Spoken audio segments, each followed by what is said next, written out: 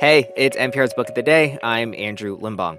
Today's interview with writer Annie Proulx made me think about climate change in a new way. Proulx is famous for her fiction, but her new book, Fen, Bog, and Swamp, is a nonfiction book about the wetlands. And in this interview with NPR's Leila Fadel, she points out how self-centered a lot of the conversations around climate change is. She doesn't put it exactly like that. She's a little nicer about it. She says that we tend to view things in the natural world, quote, in terms of what use it is to humans.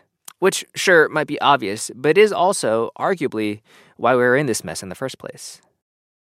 The Pulitzer Prize-winning novelist Annie Proulx is best known for her fiction, The Shipping News and Brokeback Mountain, to name just two.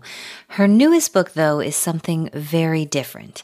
Fen, Bog, and Swamp is nonfiction and a love letter to America's wetlands, ecosystems that are rapidly disappearing. Here's Proulx reading from the book. Before the last wetlands disappear, I wanted to know more about the world we are losing. What was a world of fens, bogs, and swamps, and what meaning did these peatlands have, not only for humans, but for all other life on Earth? She says she was compelled to write this book because of the worsening effects of climate change. It began when I found that I could not concentrate on writing fiction, which is what I am usually writing. I was too concerned with what was happening to the natural world, and I felt I knew very little about wetlands. So the way I learn about something is to write about it. So I began reading and taking notes and scribbling. After a while, I had something that looked like an essay, and I sent it to my agent, not particularly expecting it to be published, but I thought it might have a place somewhere. To my surprise, she suggested that it could be a book. And in this journey of learning, what did you learn about what's happening to fens, bogs, and swamps? How much time do we have? We tend to tag everything in the natural world in terms of what use it is to humans. And I was curious to know how it fit in with the great scheme of life, how it belonged to other parts of the world, how the things were knit together between land and water and creatures and weather and climate change. I wasn't looking for benefits to humans as an explanation of anything. I was looking for how these guys worked with each other. But also, I was very curious about human responses to these wetlands. So that took me into the history. That, of course, was the fun part, poking around with the people of the fen, the battle in the bogs, and the various swamps in North America that were drained and made into productive soil. You talk about poking around in history, and you write in your book that the history of wetlands is the history of their destruction. Could you talk about that? That's, I think, a very pertinent way of saying it, because the peatlands have never been regarded by most people as something that's a necessary part of life, but as an obstruction, something that's in the way. The ideal, of course, is agriculture for most people. It wasn't a measure of any kind of utility to talk about peat-producing wetlands as helpful. So it was really a change of attitude more than anything else that I stumbled on. It's really hard to read about this sort of thing because people insist on thinking of the natural world only in terms of utility to humanity.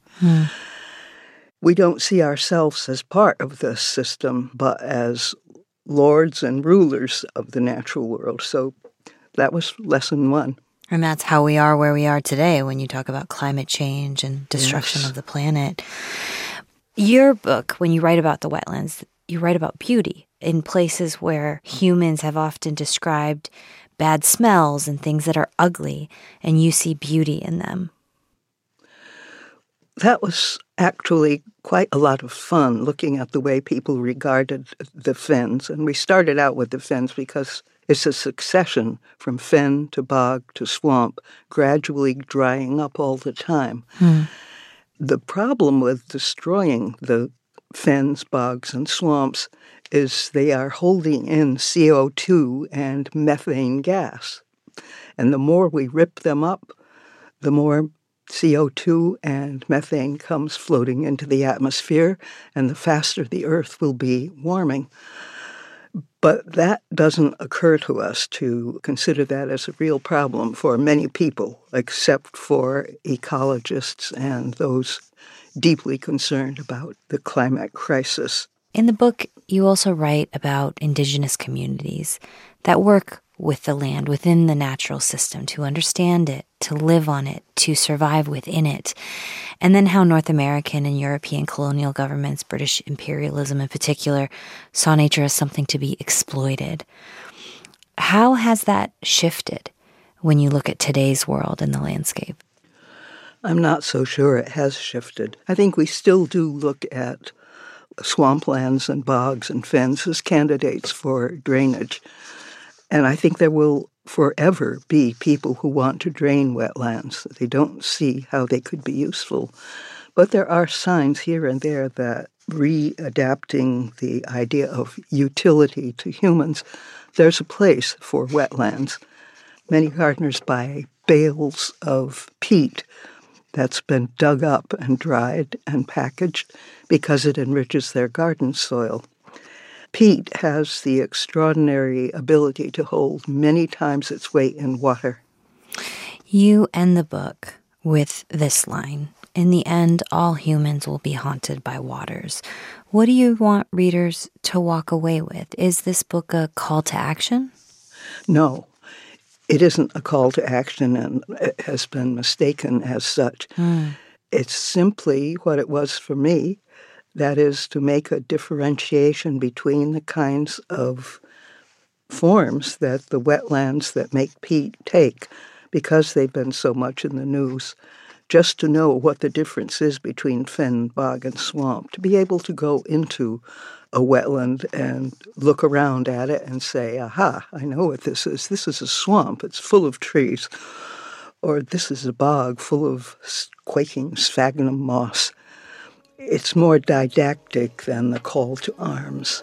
That's just not my thing. Annie Proulx is the author of Fen, Bog, and Swamp, A Short History of Peatland Destruction and Its Role in the Climate Crisis. Annie, thank you so much for your time. Well, thank you so much for having me.